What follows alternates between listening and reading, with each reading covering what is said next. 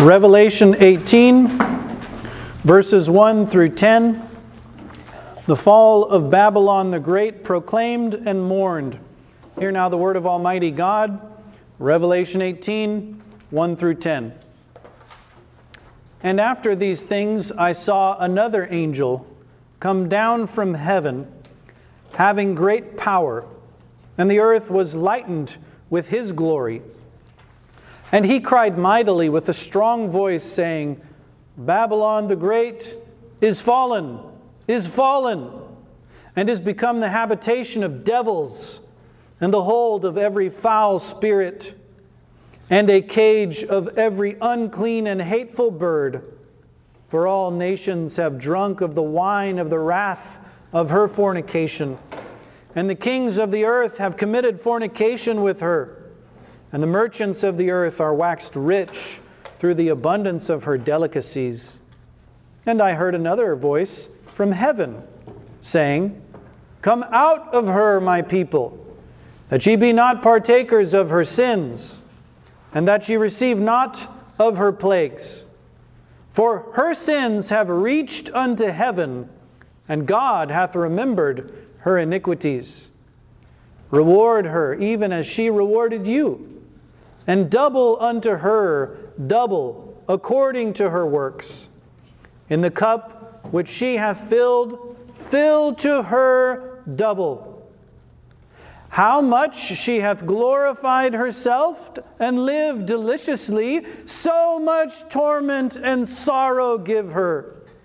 For she saith in her heart, I sit a queen, and am no widow, and shall see no sorrow. Therefore shall her plagues come in one day, death and mourning and famine.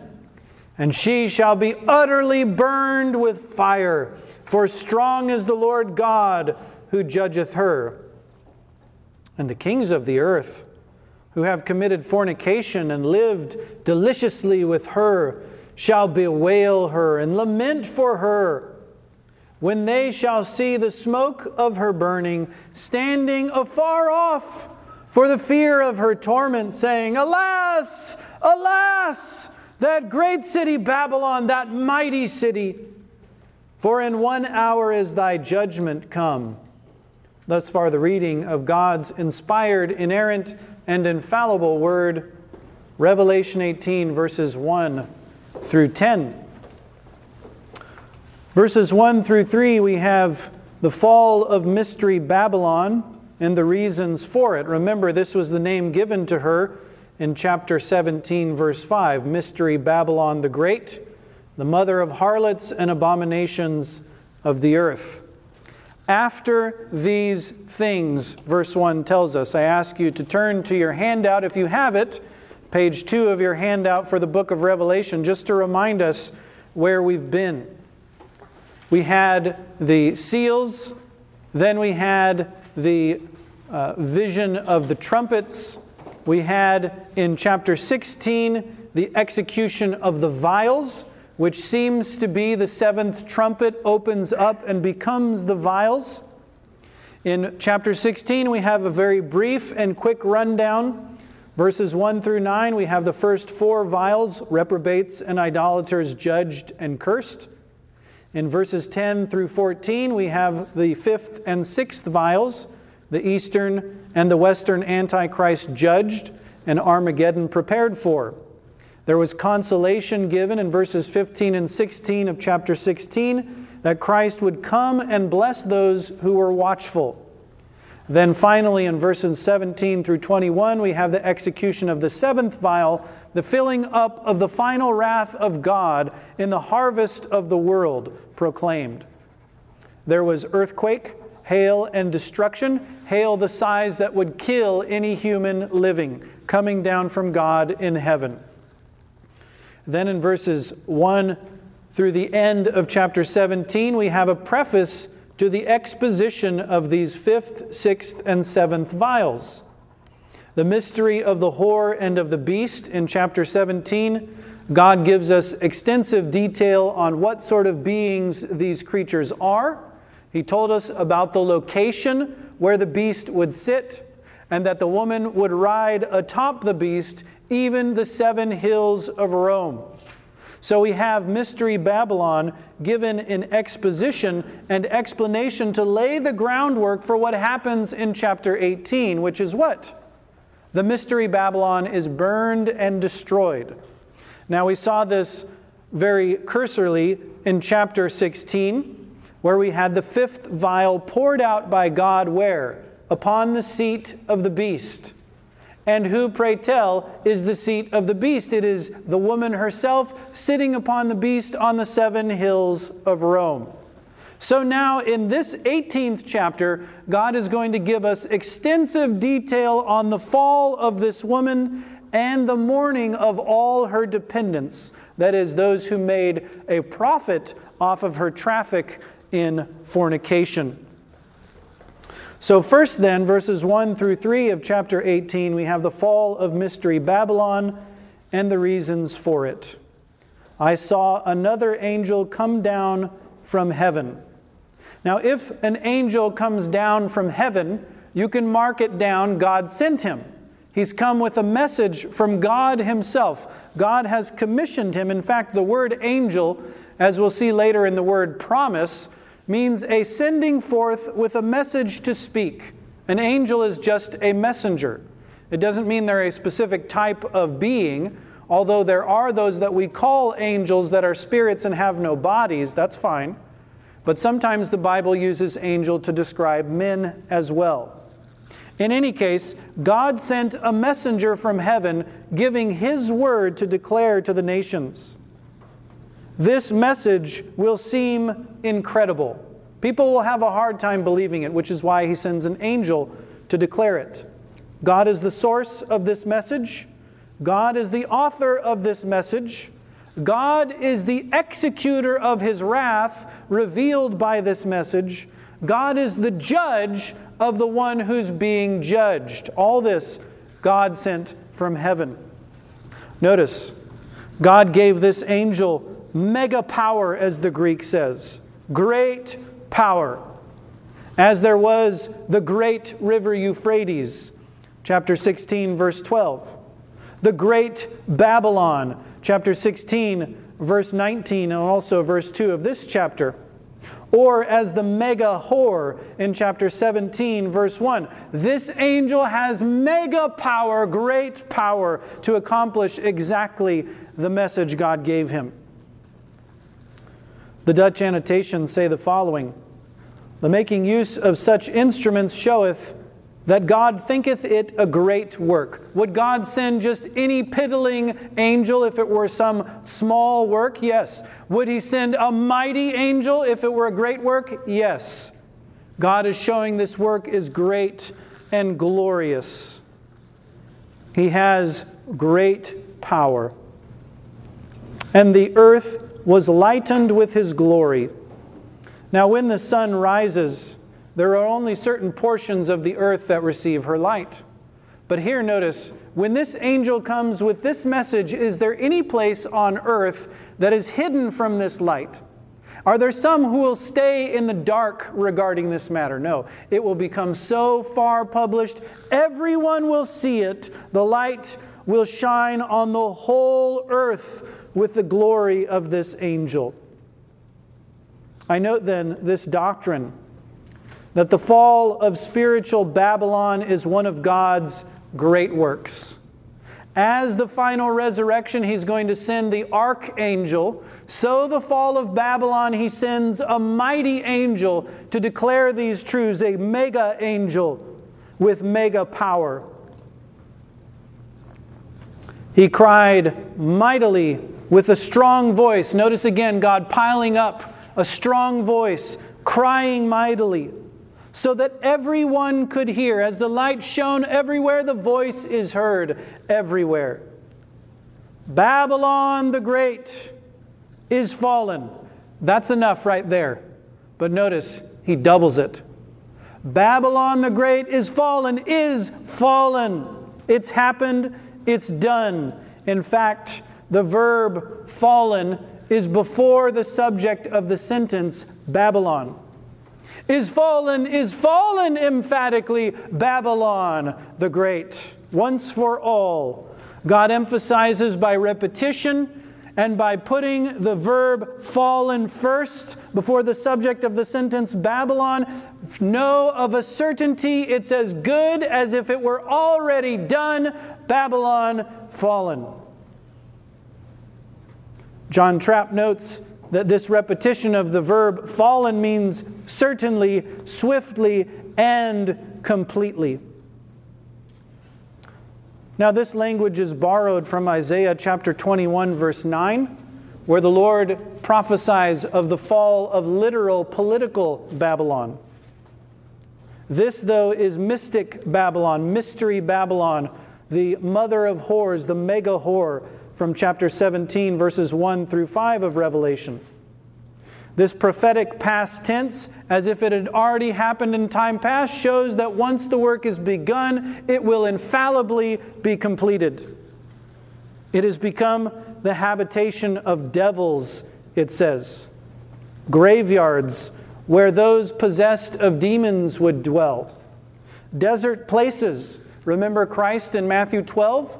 When the unclean spirit leaves the house, where does it go? Desert places where no one lives. In other words, Babylon's inhabitants will leave her. No one will be left. She has become the hold of every foul spirit and a cage of every unclean and hateful bird. Cages for those wicked, unclean spirits. Now remember, Babylon, as we're going to see in her description, she's going to be clothed in purple. She's going to have scarlet. She's going to have pearls. She's going to have beauty and glory. She's going to have all the wealth and riches, the wonderful dining and smells. She's going to have everything you could want. But notice, although she is gilded and beautiful and glorious from an earthly perspective, what actually inhabits this wicked city? Foul spirits, unclean and hateful birds. Durham comments, haunted and inhabited by none but ghosts or ill spirits and furies and foul and unclean creatures such as owls and wild rats. How'd you like to have a city filled with owls and wild rats, screeching with demons and all sorts of uncleanness? Now, this has always been the case since her days of Wormwood. She has had foul spirits. In fact, she has had the power to open hell and to release the smoke, and all the foul demons come forth. But now it's exposed, isn't it? Once she's fallen and her defenses go away, everyone can see there is no beauty here. It is nothing but foulness. John Trapp comments, in the year 610 of our Lord, Boniface IV instituted the Feast of All Saints. Anybody ever heard of Halloween? That means the Feast of Saints is November 1st. The even before All Saints or All Hallows Day is the 31st of October, because the Pope said in 610 AD we should have All Saints Day to celebrate all the martyrs and saints that we may worship their images. He begged of the emperor the Pantheon of Rome, which he consecrated to the honor of all saints, and guess what he did?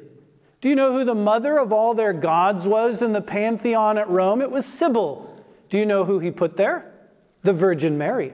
He took away all their heathen deities and said, okay, now, for Sybil, let's have Mary. Let's take all their demons and let's call them Christian names. And let's make statues and let's have a day to celebrate all the saints. Foul spirits, unclean birds, the hold of such.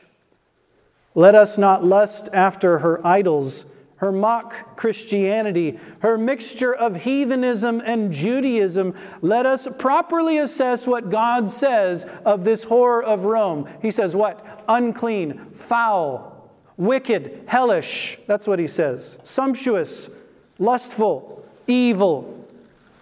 Washing the outside so it looks beautiful and has gold on the cup. But do you remember what was in her cup? Her golden chalice, what was inside? Abominations and filthiness, he said. Now, were just a few people deceived by this woman?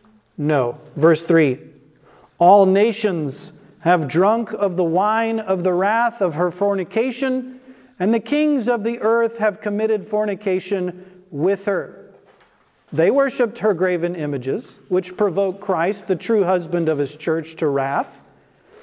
They followed in her harlotries, and they said, if you don't worship as he says, off with your head. We'll banish you, we'll kill you, we'll imprison you, we'll burn you. And notice, not only the kings, but the merchants of the earth, they waxed rich through the abundance of her delicacies.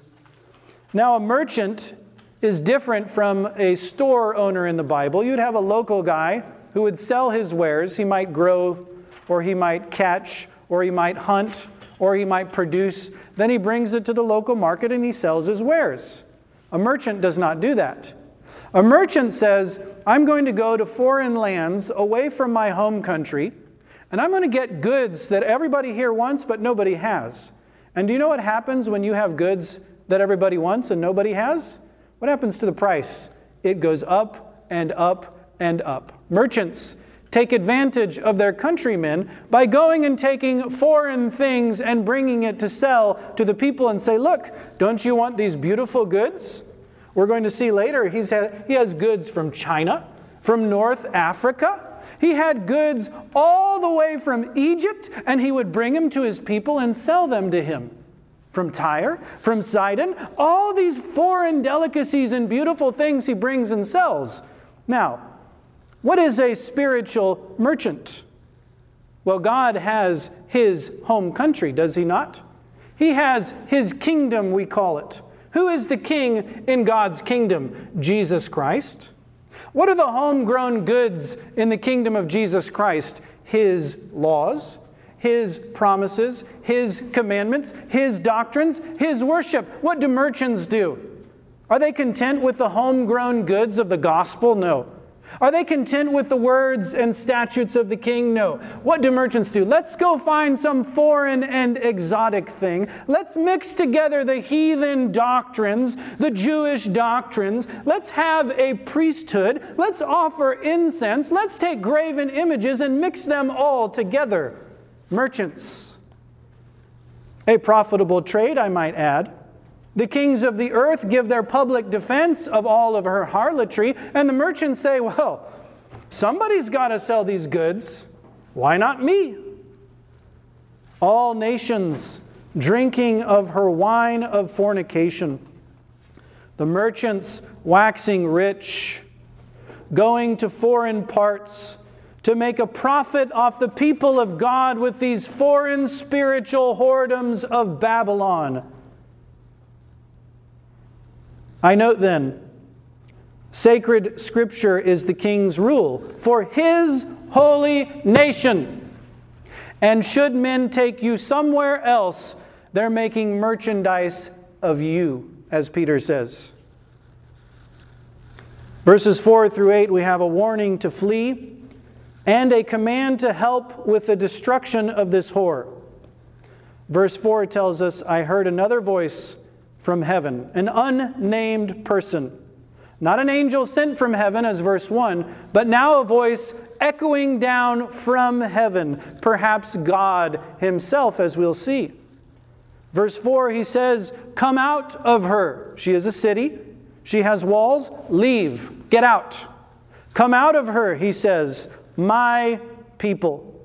And this verb, this command, is what we call the aorist imperative. Now, an imperative is a command where God or someone else who's talking to you, they appeal to your will. Do this, don't do that. Those are imperatives.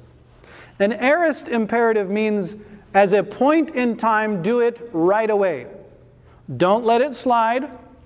Don't do it later. Do it immediately with a sense of urgency. Get it done. That's the form of the verb. Come out of her right away.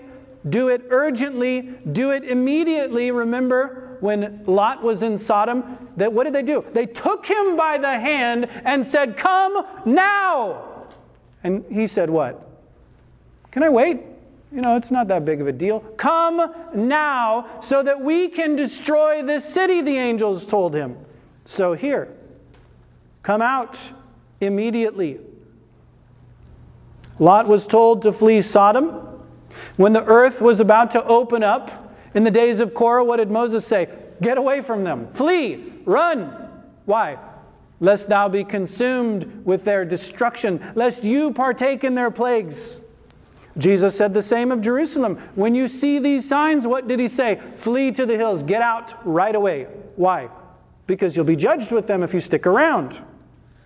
Here, spiritually, Babylon has those in her pale, chosen by God but not called, and God issues a call and says, destruction is coming, get out. Don't stay there any longer. You can't do any good. You can't fix her. You can't reform her. Get out. That she be not partakers of her sins. She is a whore. You're a friend of a whore. What do you think will happen to you? You think you'll remain, I can be strong. I am wise. No, you can't be strong. You will partake in her sins, and therefore you will partake of her judgment. We are weak. God says to flee youthful lusts, to run the other way from idolatry, to turn our back on temptation. We don't pray, lead us not into temptation, then you lead yourself into it. Does that make any sense? You're going to ask God, provide me my daily bread, but I'm not going to work? No. Flee, run away, he says, get out. Her sins have reached unto heaven, or they have followed one on another, all the way up as a stairway leading up to heaven, calling for God to judge. And did God forget her iniquities? He remembered them. He's going to judge them. He forgets nothing. But when a man remembers, what does he do? He acts. He does something. Oh yeah, I was supposed to go and do thus and such, and he goes and does it. God is going to act. He's going to judge. He's going to remember and account for all of her iniquities. God will judge. God will act. Let us then fear the judgments of God. Do we have secret sins that no man knows about? Your parents don't know. Your friends don't know. I don't know. Magistrates don't know. You know who knows? God. And you know what He does? He'll remember them. He will judge them. There is no secret sin before God, only before creatures. God punishes every act of disobedience. It is against His infinite majesty and glory. The flames of hell are not enough to satisfy His justice, so they go on forever. Flee then from the wrath of God. Turn from Babylon and her ways, and turn from your sins, trusting not in your righteousness, but rather in the righteousness of Christ, which can withstand the fury of Almighty God. Receive this good news. Lay hold of the Savior. God, in His grace, saves those that trust in His Son. They are commanded then, after having fled, they are commanded to turn on the whore, render or reward unto her, pay her back as she paid you back. Again, urgently, immediately, all of you, with all determination, pay her back in kind. As your station and place will allow, the kings, what will they do? Burn the city. What will the people do? Speak against them. Flee away from them. What should the ministers do? Denounce them. Call down God's judgment. Preach against them and pray, "Oh God, cause Thy kingdom to come and this whorish woman to be burnt with fire." Reward her as she has rewarded you. Double unto her according to her works. She did the wrong first. It is now but justice to repay her. She would have entirely stamped out the church of Christ, you know. The church had to do what? Flee into the wilderness. Why? Because this dragon and this beast were trying to kill the woman and destroy her. So now, pay her back. This is the recompense of the wicked. She hath glorified herself, and here's the measure. As she glorified herself, so torment her. As she has exalted herself, let her partake in the judgment. The measure of her self-deification, her self-glorification, will be the measure of her fall and her torment. This is why pride is such a wicked sin. The higher we exalt ourselves in pride, do you know what it means? The farther we have to fall. If we humble ourselves before God and go down, what will God do? He will raise us up. If we exalt ourselves before God, what will He do? He will throw us down, He says. She exalted herself, glorified herself. I sit, she says, as a queen. Now this word sit is where we get our word cathedral from. I have a cathedra. I have a royal seat. And I sit as a queen, she says, ruling and reigning. This is where we get our word basilica from. You ever heard of a basilica? That's where the bishops of the church reign over the church. The cathedra is where they sit and govern as kings. So she says, I sit a queen. Now, the king ought to be ruling, should he not? The queen should be in submission to the king, should she not? Where is the king? Not in Babylon. Kicked out of the city. And when he sent 2 witnesses, what did Babylon do to the witnesses? Killed them. She sits as a queen. She's enthroned, boasting herself as one who sits in the temple of God, the Dutch annotations say, as if he were God, exalting himself in the secular realm above all kings and princes, and in the ecclesiastical realm above all councils, bishops, and prelates, who as a mother and queen of all churches cannot fail nor err, whose seat cannot go to ruin, and much more of these similar proud titles. Now, if you are interested, I have a handout. I think I kept it here somewhere. Oh, here we go. This handout is from a book defending the church and its authority. And you will notice here sits a queen with a crown on top of her head. In one hand, she has the 2 kings of the church and the state. In the other hand, she has the decretals of the Church of Rome. Guess who's underneath? Calvin and Luther, and guess what's with them? The Bible of Calvin, the Bible of Luther. She sits as a queen, showing forth her light and ruling over all things. So she says. David Pereus comments, this is proper to Rome, for she boasteth that she is lady or queen of all churches and kingdoms. In sign whereof they paint the Church of Rome sitting as a queen on a throne, crowned with a royal diadem, holding in her right hand the book of decretals with a papal cope on it, and in her left hand 2 keys. This is the queen. This is she who boasts herself of her royal dominion. I am no widow, she says. I have a husband. I'm not bereft of a husband. I have lots of kids. Who are you to say that I'm a harlot, she's saying, in other words. I'll have no sorrow. But notice verse 8. Therefore shall her plagues come in one day, rapidly, unexpectedly, unstoppably, as Babylon itself. Do you remember? How long did it take for the Medes and the Persians to overcome Babylon? A day. That was it. God overthrew it. They overtook it. That was the end. So also spiritual Babylon, death, mourning, and famine, from her prosperous state to total destruction in one day, God prophesies. She shall be utterly burned with fire, as we saw the kings do in chapter 17, verse 16.